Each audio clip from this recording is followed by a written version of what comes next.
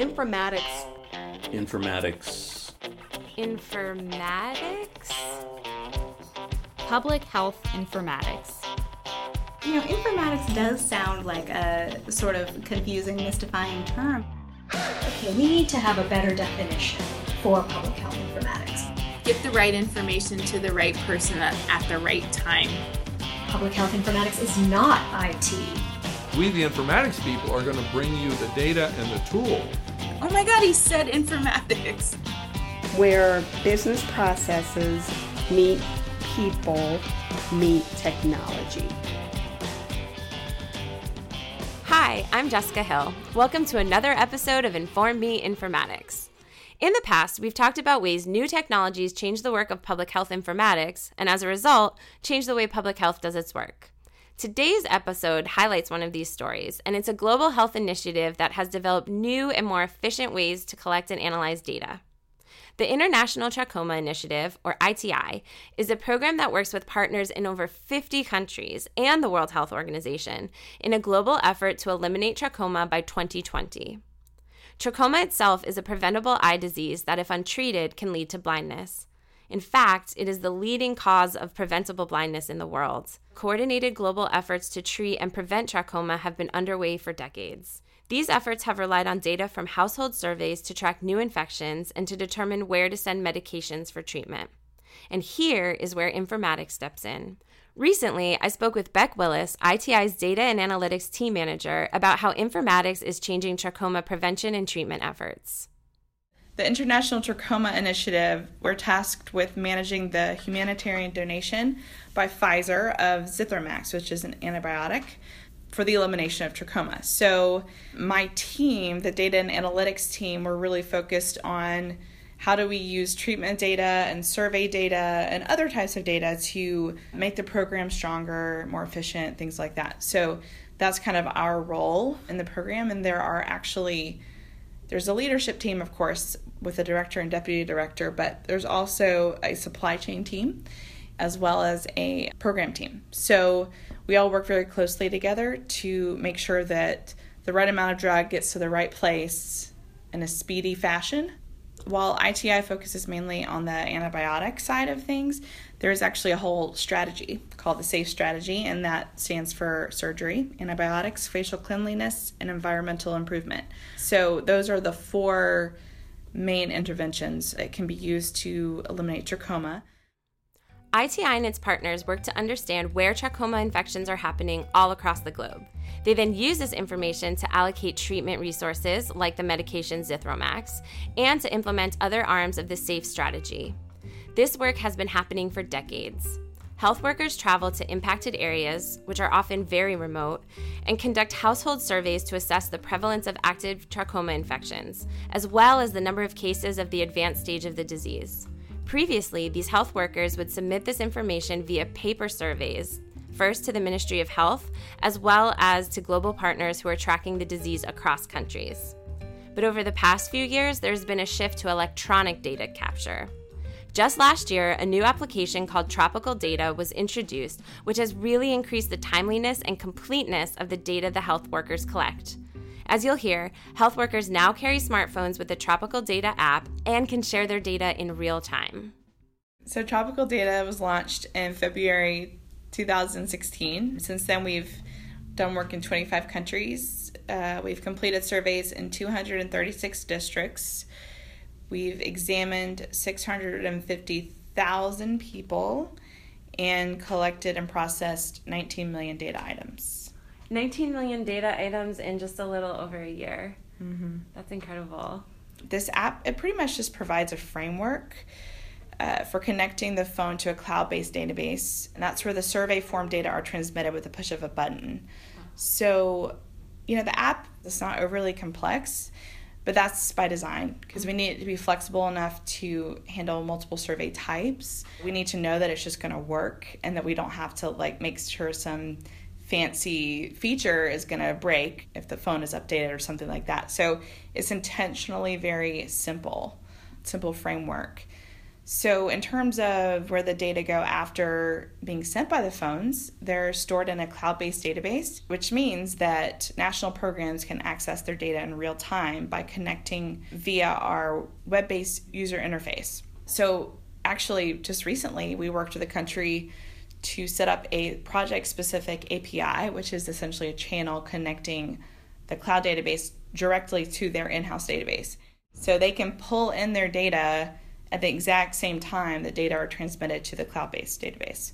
And just to touch on that a little bit more, country ownership of data is one of those aspects of the project that we take the most seriously. It might be the most serious aspect, along with, quality of data and quality methods. So we never claim ownership of countries' data, and we never make changes to their data without their permission or their request. So it's really important to us that the countries can access their data whenever they want, midnight, or it doesn't matter. We should not be the ones providing the data to the countries. So we very much designed this system with that in mind.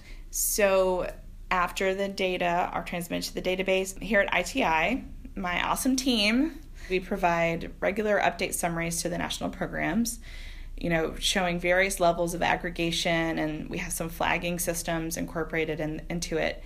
So if you think about that, it's just really awesome because we'll have teams in the field, they push a button at the end of the day, and that'll be afternoon or late morning here. And so we can literally look at something that they just finished today and send a summary to their supervisor people at the national program level, and they can look at this and we can flag issues for them, and they can call the teams and say, hey, I noticed that you were having trouble collecting GPS, for example.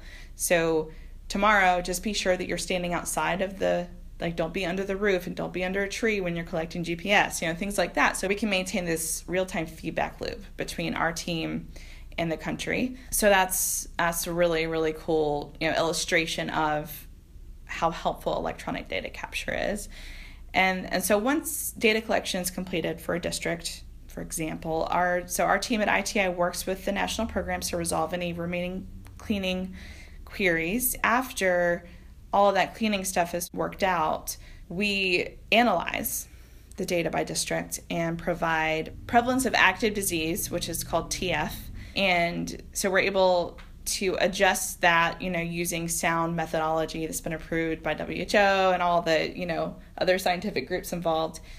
It gives you a more accurate view of the presence of the disease based on the population in that country. But we also provide the adjusted prevalence for trachomatis trichiasis, which is the advanced form of the disease that leads to the blindness. So we provide them with these analyses, including confidence intervals, including some additional things that's just part of the service.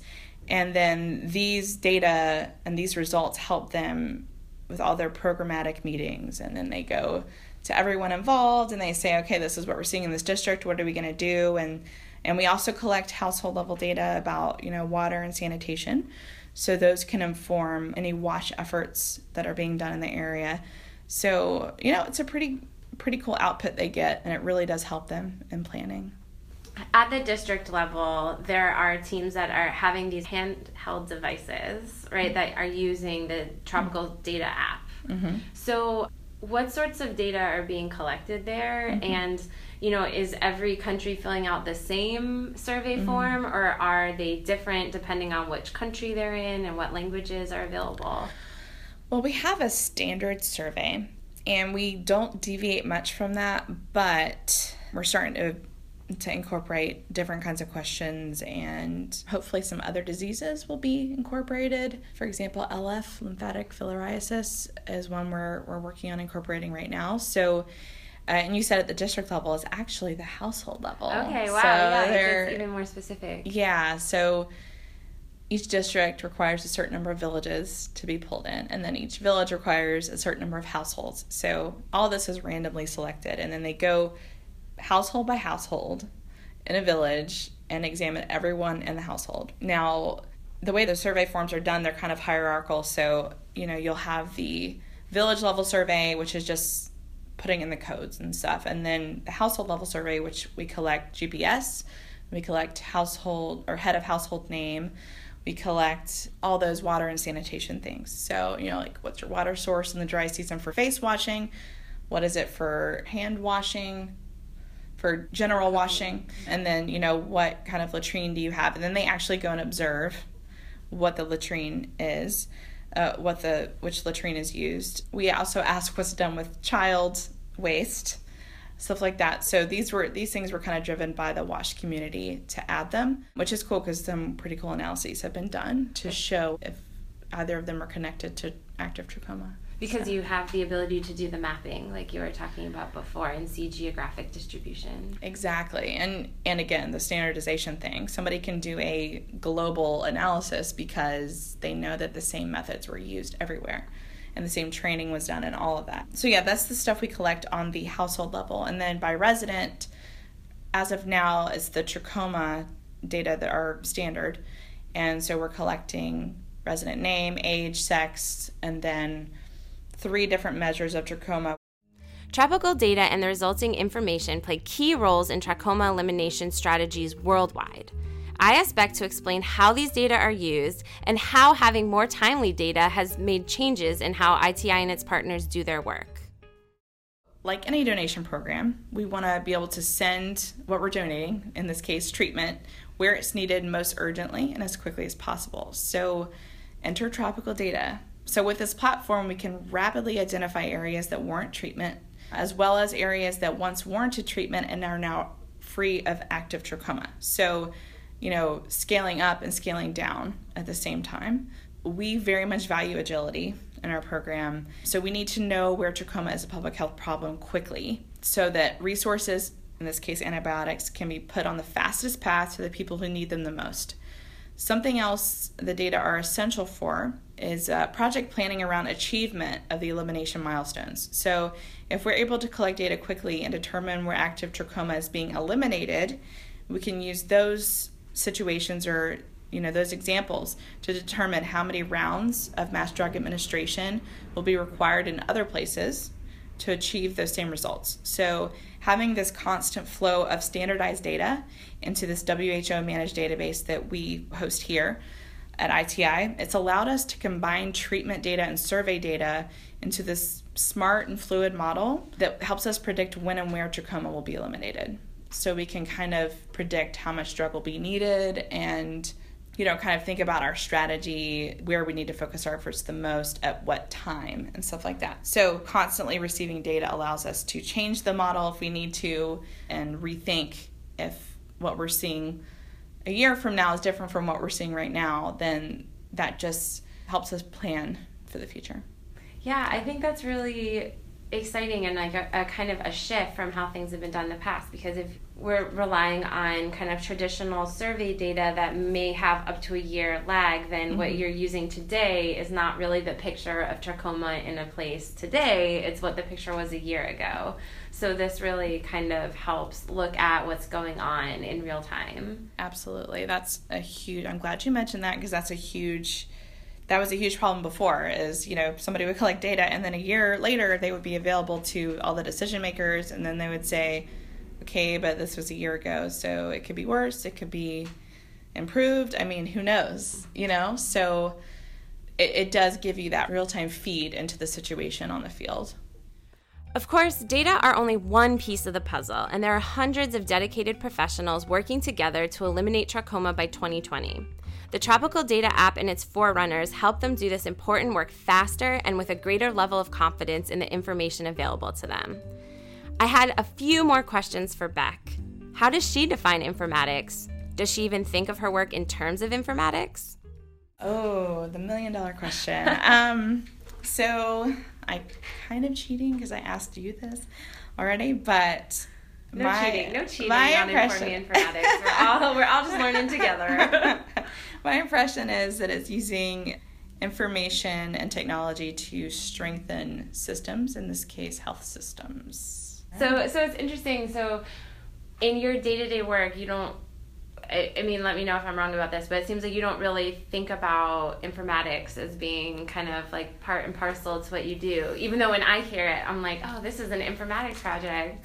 I totally think it's informatics. I I thought, ooh, informatics. I love information and technology, and that's what it sounds like. So, Yeah. so that's what it is. Good. Yeah, that is what it is, Beck. Thanks to you and your whole team at ITI for sharing this example of public health informatics at work. If you listening at home are interested in learning more about the International Trachoma Initiative and global efforts to eliminate trachoma, please check out their website, trachoma.org. This podcast is a project of the Public Health Informatics Institute and the Informatics Academy. Visit phii.org to learn more about all of our work. You can also find us on Facebook or follow us on Twitter at PHInformatics. Today's background music was composed by Kevin McLeod. Thanks, as always, go to our production team, especially Piper Hale, our producer who is always driven to tell the stories of the data-driven. I'm Jessica Hill, and you've been informed.